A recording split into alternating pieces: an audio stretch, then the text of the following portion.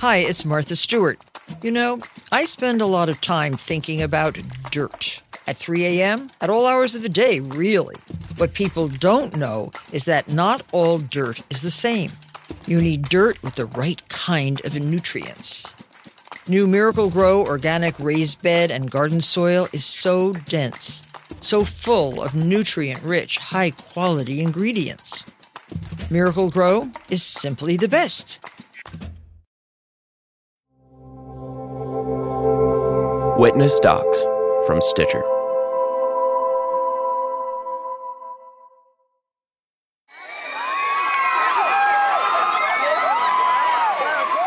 It's the early 2000s, and if it's a weekday in Times Square, this is the scene.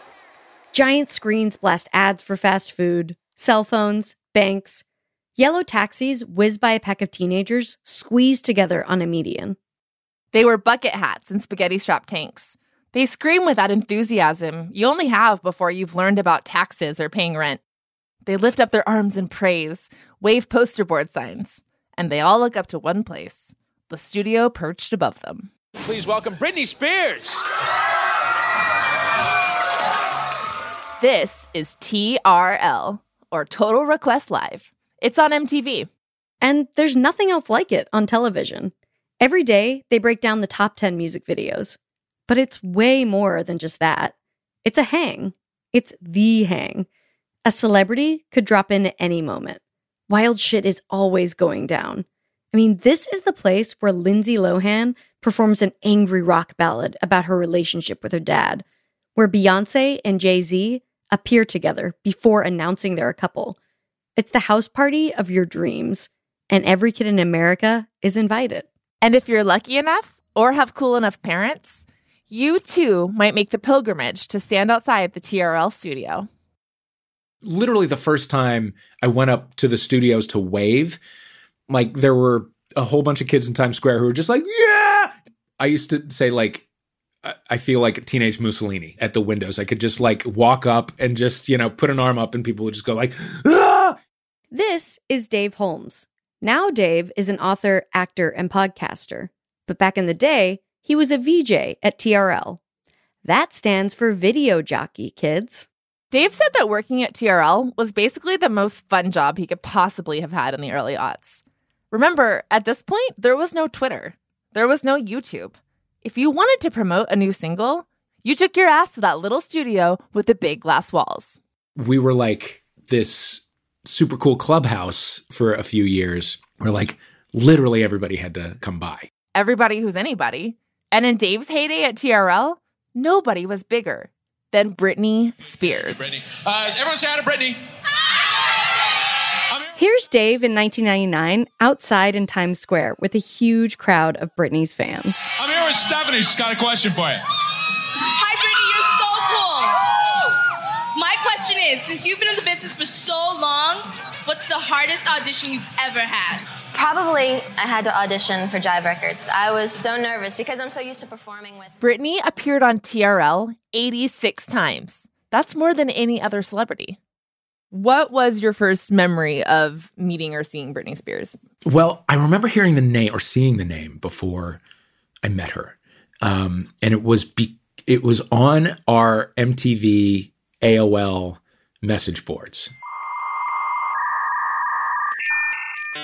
Oh yeah, AOL. Some of us may remember these message boards. You had to hog the family phone line to log on and argue about boy bands or Buffy the Vampire Slayer's romantic life. Important topics. The 14-year-old girls who populate this with comments are not nice. But there was like a subfolder or something about Britney Spears before I knew who she was. Like a lot of threads with the title Britney Spears sucks, like SUXS. And I was like, I don't know who that is, but I bet she doesn't sucks. I bet she's pretty good.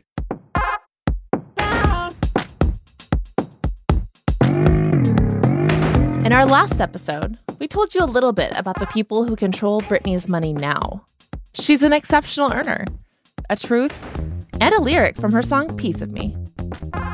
But in order for everyone to take a piece of Britney's fortune, she had to earn it first. So let's go back to before it all happened. What's it like to be a kid with an eye to stardom? And if you become that star, if you live the life so many people only dream of, what will everyone expect of you in return? Grab a Frappuccino. We're getting into it on this episode of Toxic.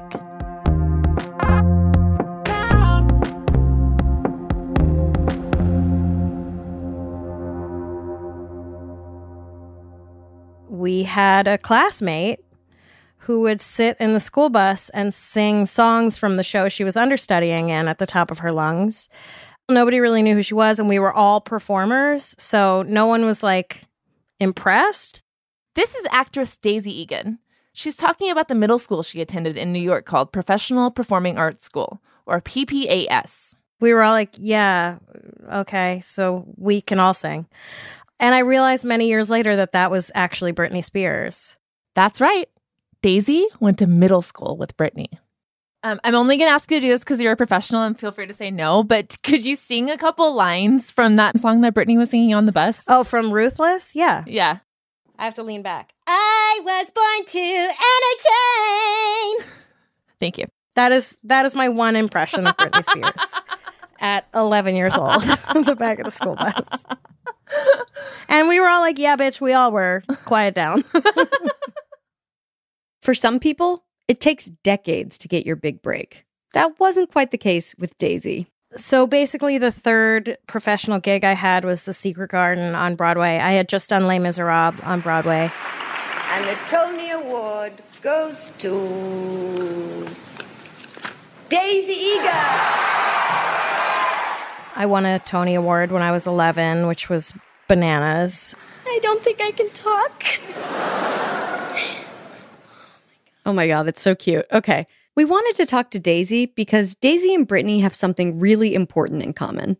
They both spent their childhoods at work, performing on stage. That's why they ended up as classmates.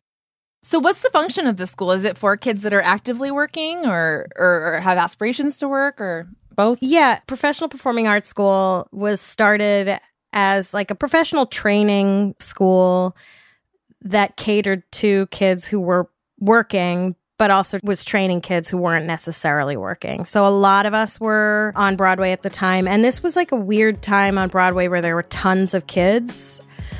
Just a lot of kids who sort of came through New York for a season would go to PPAS. Britney was one of those kids. Lynn Spears talks about this time in her 2008 memoir titled Through the Storm, a real story of fame and family in a tabloid world.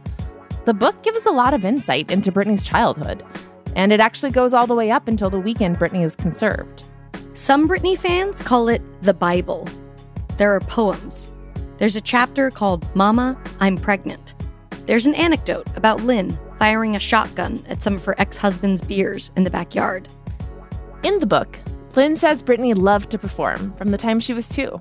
So, Lynn signed her up for dance lessons. Britney went on to win singing competitions. She was in a beauty pageant. When Britney was 9, Lynn took her to New York so she could try to make it big.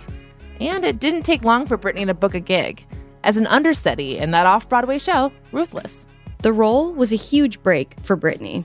But it was also a way for Britney, her mom, and her baby sister to get away from their hometown of Kentwood, Louisiana. Britney's father, Jamie, was a drinker. Lynn says in her book that he could become violent when he was drunk. New York let them escape the tension at home. In the evening, Britney would be at the theater. During the day, she was at PPAS. She was mostly ignored at school because she was only there for a little bit of time. And again, I hate to say this, but she was, quote, only an understudy in an off-Broadway show at that. And the rest of us were had been in 3 Broadway shows or whatever. So it's terrible to say, but I really do think that she just was sort of a non-entity in a way. I think she was pretty quiet. She was a girl from Louisiana or wherever who was, a little fish in a big sea. Welcome to my hometown of Kentwood, Louisiana. It's a small, small town about an hour north of New Orleans. A couple years after New York, Britney would be cast on a kids' variety show, The Mickey Mouse Club. It helped launch her career.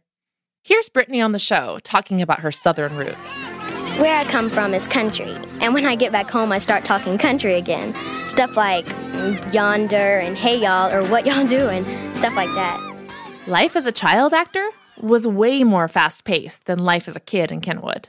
Honestly, the schedule days you described sound dizzying to us, and we're adults who have access to cold brew. You could be looking at a kid who, by the time they get to their show at night, has already done 4 auditions and is now about to do, a 2.5-hour Broadway show. And then you're all wound up and you can't get to sleep until after 1. And then you're up at 6 to go to school the next day. I mean, I think a lot of us were sort of zombies for a lot of that time. I mean, yeah, I acted when I was a kid too, unsuccessfully, but it's a tough hustle. You're constantly going to auditions, getting your hopes up. It's just a lot. I can't believe I went through that when I was a kid. Yeah, it's rejection after rejection after rejection after rejection. And as a kid, it's like you don't really know why necessarily. When I was a kid, if I didn't get a job, I was just sad because I was hoping to do that job. It wasn't like a financial crisis, And I know for a lot of these kids, they do have parents who let them know how much of a financial part they play in the family. And so it is even more added pressure to make money at that age. Did you know any kids whose families, depended on them to make money? I mean, no one was going to come out and admit that. But I knew kids who had, single parents, and the parents were dedicated to their kids' careers. So where was that money coming from? For the Spears family, money had always been tight. Jamie had tried and failed at running various businesses, and the income from Lynn's daycare never seemed to make up the difference. But in her book, Lynn is adamant that the family wasn't relying on Britney to dig them out of their financial hole. Britney was making money from the time she was in junior high. We don't know if she got to keep all the money she made for herself. Kid performers don't directly receive the paychecks they earn. They generally go to agents and then the parents. There are some protections in place when it comes to young performers. There's a law that states a percentage of all their earnings must be placed into a trust that they'll get access to when they turn 18. No matter what way you slice it, for a kid performer to be successful, there have to be adults involved. Someone has to drive them to the auditions, submit them to record labels, all that. We asked Daisy if she was treated any differently by the adults in her life after she won her Tony. I wouldn't say I was treated differently, but I would say that people did start to sort of come out of the woodwork and want to, in retrospect, take advantage and sort of hook on to what they thought might be, a cash cow. We had people who came forward and they were like, we want to make a pop album with you.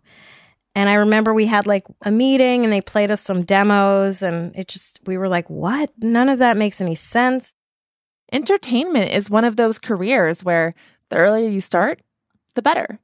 You can picture how a precocious young performer could go from tap classes to, TRL. And every performer, even kids, can become a sort of mini industry. They've got agents, managers. There's a lot of people whose paychecks depend on that kid. And again, it's a lot of rejection. It's a lot of pressure. What do you think that manifests itself as an adult? All that rejection and that kind of going in and being judged by adults every day. What does that look like in your personality later or your mental health later on? I mean, I can say for me that, certainly low self-esteem. You have to work so hard to combat that because it's exhausting to constantly be under a microscope like that.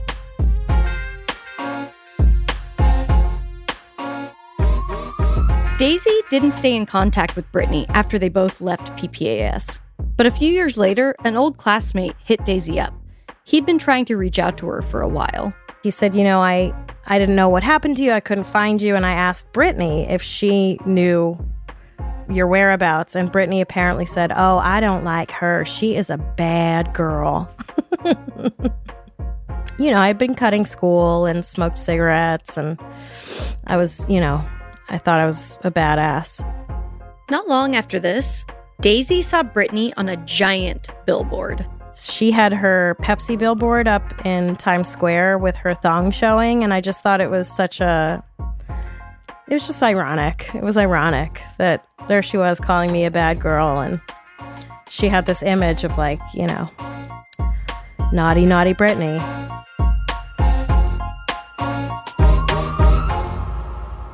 Yep. In the few short years since junior high, Britney had become a worldwide phenomenon. At 16 years old, when most kids' biggest goal was passing their driver's tests, Britney dropped the year's #1 single.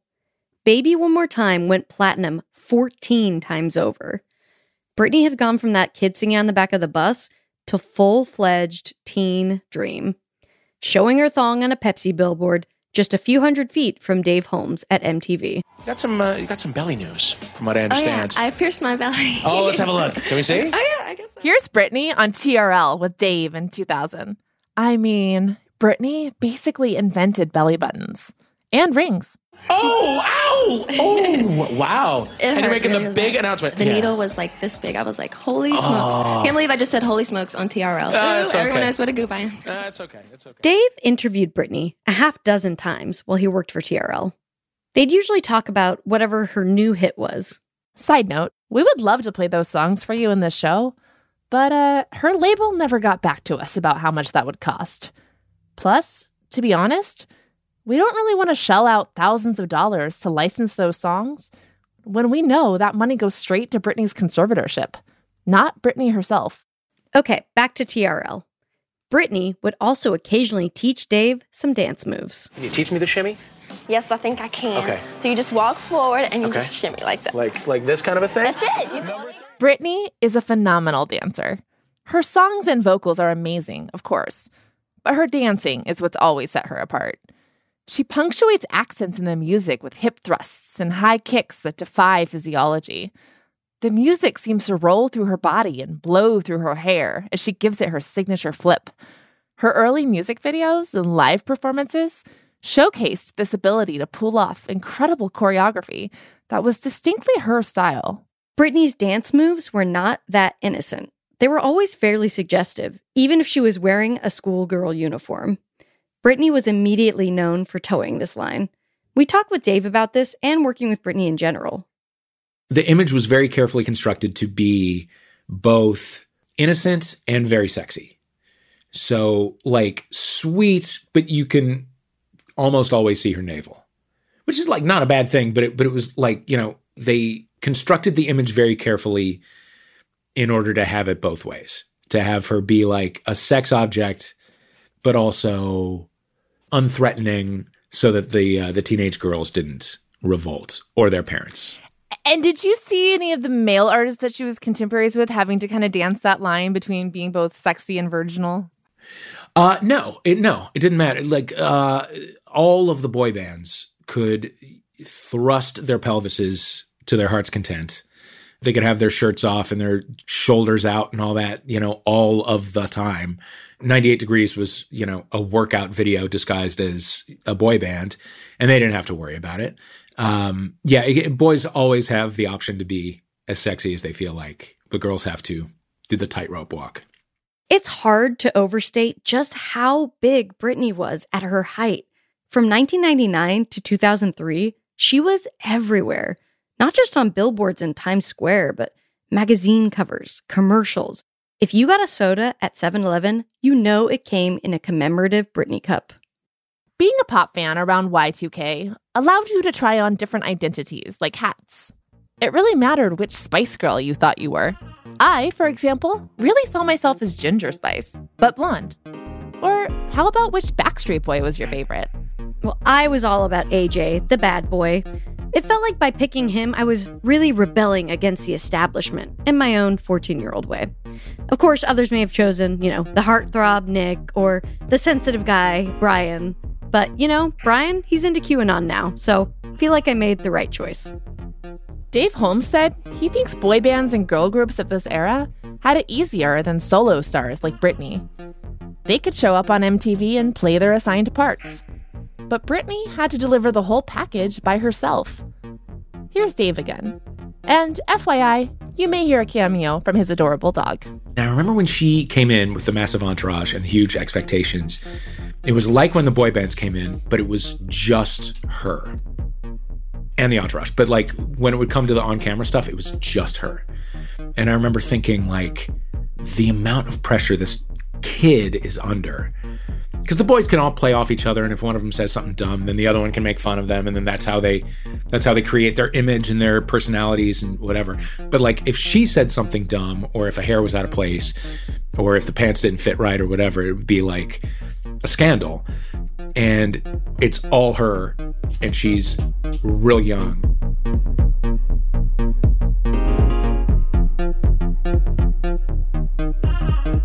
Britney may have been solo on camera, but she did have a team backstage to do her makeup or style her crop top.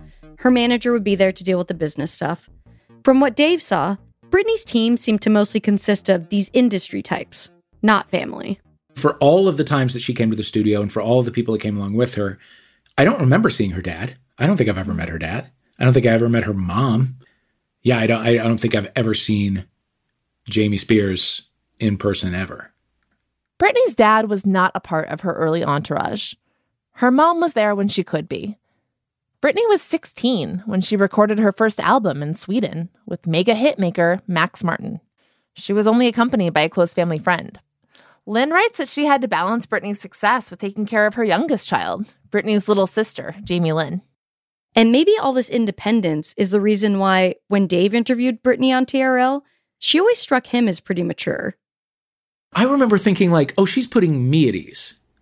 Like, she's making me feel better. She was very, very professional and very polished. Here's Dave talking to Britney in 2000 about her 2 Grammy nominations. Now, which one, we're tight, you can be honest with me. Which one would you rather win? Best Pop Performance Female or Best New Artist? Probably Best New Artist. Yeah. I'll be just happy to be there and perform, seriously. I'll be in front of the TV, rooting for you with my little Britney sign that I'll make. I'll make a little collage. If I'm on air, I'm nervous, so I have to, and I'm, twice her age, and I've been at it and it's my job. I just couldn't imagine the amount of pressure that she was under, and facing it all without any, real support that I could see. Britney was pulling it off. By 20 years old, she was at the epicenter of an entire music empire. Her fan base was exploding, and so was her net worth. According to Forbes, in 2002, Britney brought home a paycheck of $40 million. The world was consuming anything and everything Britney Spears. And her impact was profound. For some people, she was selling more than just music. She was selling an escape from everyday life. Eventually, some of those teens holding signs outside of TRL would turn into the adults holding banners outside of her court hearings. What is it about this girl with blonde highlights and a southern drawl that could inspire such lifelong devotion?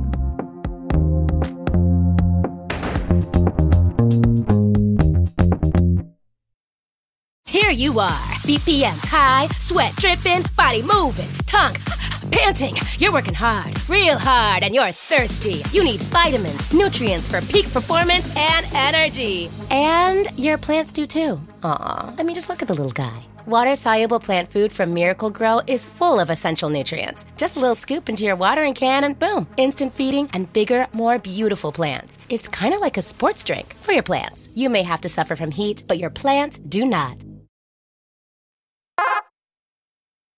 Slave for Britney!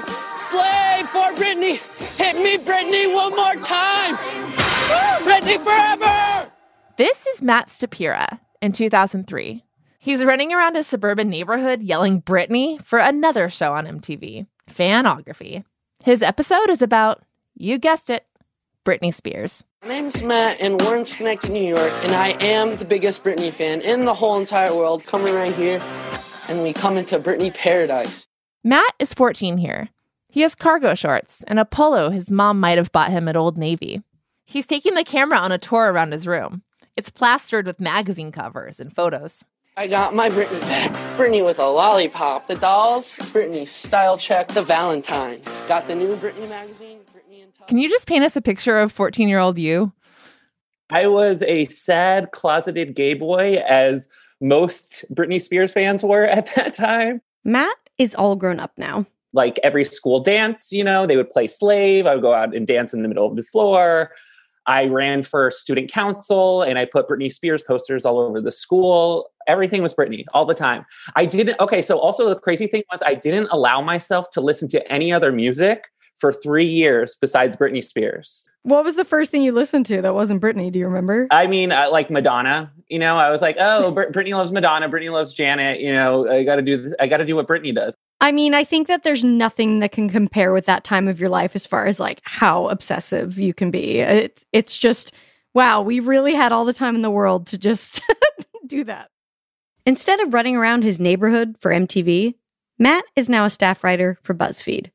And even 18 years later, he's still a huge Britney fan. He even links to that fanography video in his Twitter bio, though nothing can compare to the fervor he had as a teen. My religion was Britney Spears, so whatever Britney Spears said was my fact, was my Bible.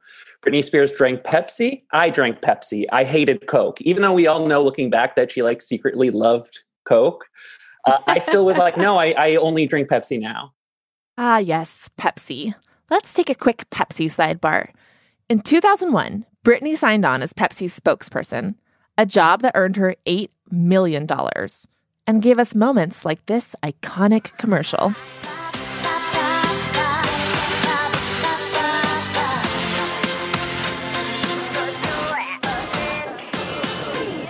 Britney starts out in blue workers' coveralls and quickly sheds them to reveal her outfit. A white crop top, red suspenders, and ripped blue jeans. Yes, you can see her belly button ring. And yes, it's a Pepsi symbol. She immediately bursts into dance, serving us peak Britney choreo. She hits every mark and then some. It's sexy. It's enthusiastic. It makes you thirsty. There's something very organic about seeing Britney hawk a brand. She looks at home among the bright lights and the logos. I mean, Britney is a brand. She's soda pop. She's for sale. And kids like Matt were buying. Oh, I also wore Von Dutch at the times because Britney wore Von Dutch. Do you know, Britney wore to the VMAs the Page 666 shirt. And I was wearing that around my high school. And meanwhile, I'm like, you guys, I'm straight. I told Britney's hot. Britney's hot. At the same time, it's geez, the signs are there. Matt is more than just a fan. He's a stan, part of Britney's army. That's really what they call themselves. And this isn't a small army. No, this is more like a full-on military-sized operation. Trust us, we have read their blogs. We've relied on their tweets to track down hard-to-find archival tape of Britney. They treat Britney like a deity. Literally, they call her Godney. Why do you think that the Britney Army is just so, hardcore? The thing about Britney Army is that we grew up with her. We just were rooting for her because everyone was always not, everyone in the media, there was always something wrong with her in everything that she did. And so I think that we saw, as fans, if you watched and followed her, you knew that her as a genuine person was smart, funny, just kind of a huge dork. My favorite Britney word is goob. I grew up saying goob because she'd always be like, oh, I'm such a goob. Just this funny, she's this funny dork, I think. And I think that we can identify with that. I've always loved Britney's dorky side. She has a great snort laugh. She owns a t-shirt that says, talk nerdy to me. I also just love that she's basic. She loves Target and yoga. Her celebrity crush is still Brad Pitt. To me, this core, relatable part of Britney is what sets her apart from other pop stars. And growing up in super conservative Salt Lake City, I was in awe of Britney's ability to own her sexuality. She danced in a way that would have gotten me banned from prom and maybe Utah in general. She wasn't afraid to show off her body. And this was in a time when the president was on C-SPAN saying stuff like this.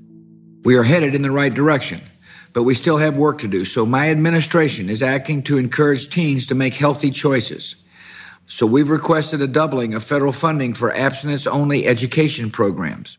At this time, purity culture was sweeping the nation. Everyone was talking about abstinence vows. Chastity rings were trendy, like they were low-rise jeans or something. America's spending a lot of time thinking about teens having sex. So, when Britney got a boyfriend, everyone tuned in. Around 1999, when Britney was 18 years old, she started dating one of the other most famous pop stars in the world, Justin Timberlake. They were like the Barbie and Ken of pop music. In 2000, both Justin and Britney won Choice Hottie at the Teen Choice Awards. Thank you for thinking I'm hot. Everyone knew that they were dating at the time, but they got on stage together and pretended that the thought had never crossed their minds. You are kind of hot, you know? You know, it's funny. I was thinking the same thing about you. I was thinking you were kind of hot, too. We should go out. Perhaps their most memorable moment as a couple came at the 2001 American Music Awards, where Britney and Justin revolutionized both denim and the red carpet by arriving in coordinated jean formal wear. And I'd just like to take a minute to shout out to all the men who've been forced into Halloween couples costumes because of this. My husband included.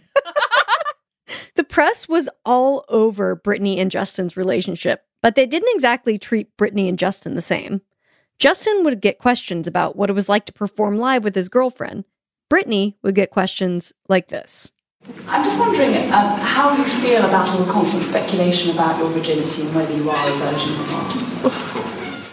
Britney and the other female pop stars of the era couldn't avoid the pressure to not only be virgins, but to talk about it to everyone, no matter how uncomfortable it made them.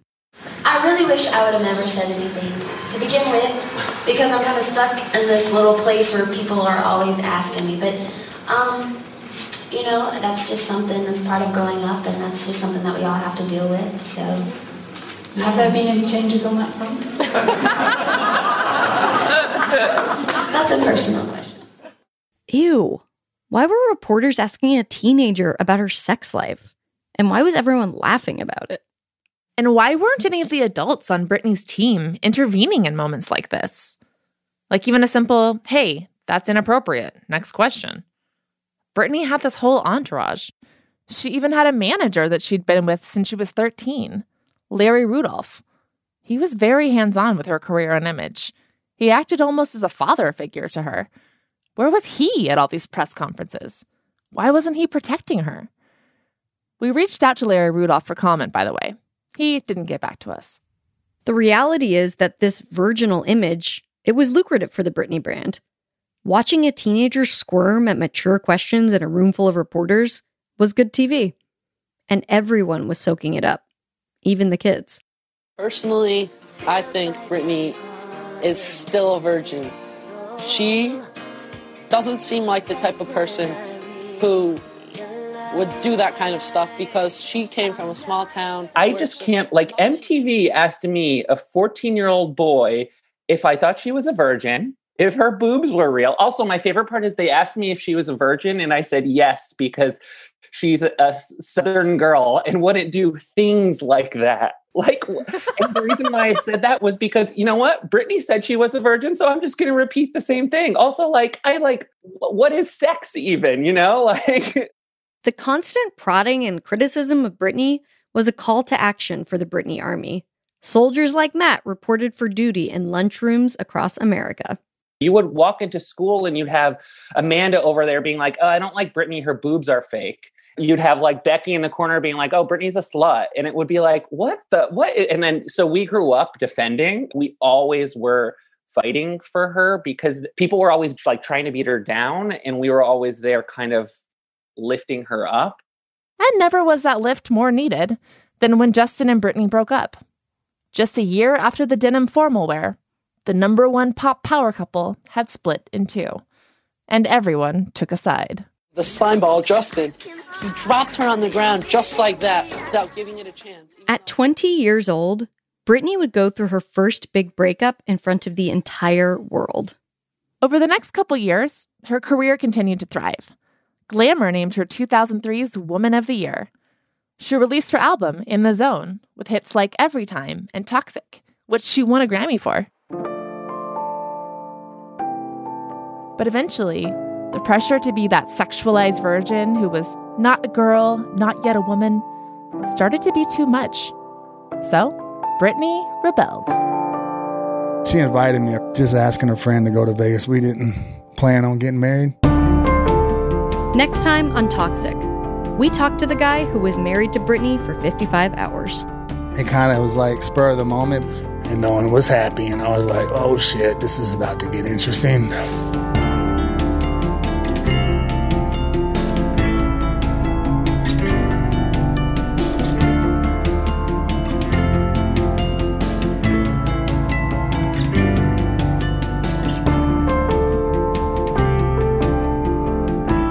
This show would not be possible without our amazing production team, who honestly we love more than Starbucks. We've got our senior producer, Abigail Keel, producer, Kevin Tidmarsh, aka K-Tid, story editor, Gianna Palmer, executive producer, Camille Stanley, and Peter Clowney is our head of content. Casey Holford is the technical director for Witness Docs. He mixed this episode and composed original music for Toxic. And Zoe Schwab is our in-house researcher and Britney expert. Fact-checking by Aniqua Dwamana. And Toxic is written and hosted by me, Tess Barker.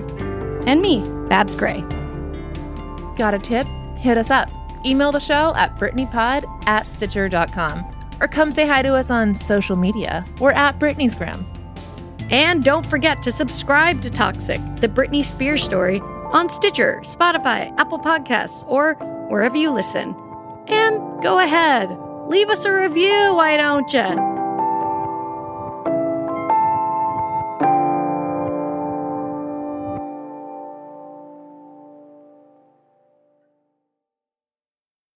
Here you are, BPMs high, sweat dripping, body moving, tongue panting. You're working hard, real hard, and you're thirsty. You need vitamins, nutrients for peak performance and energy. And your plants do too. Aw, I mean, just look at the little guy. Water-soluble plant food from Miracle Grow is full of essential nutrients. Just a little scoop into your watering can and boom, instant feeding and bigger, more beautiful plants. It's kind of like a sports drink for your plants. You may have to suffer from heat, but your plants do not.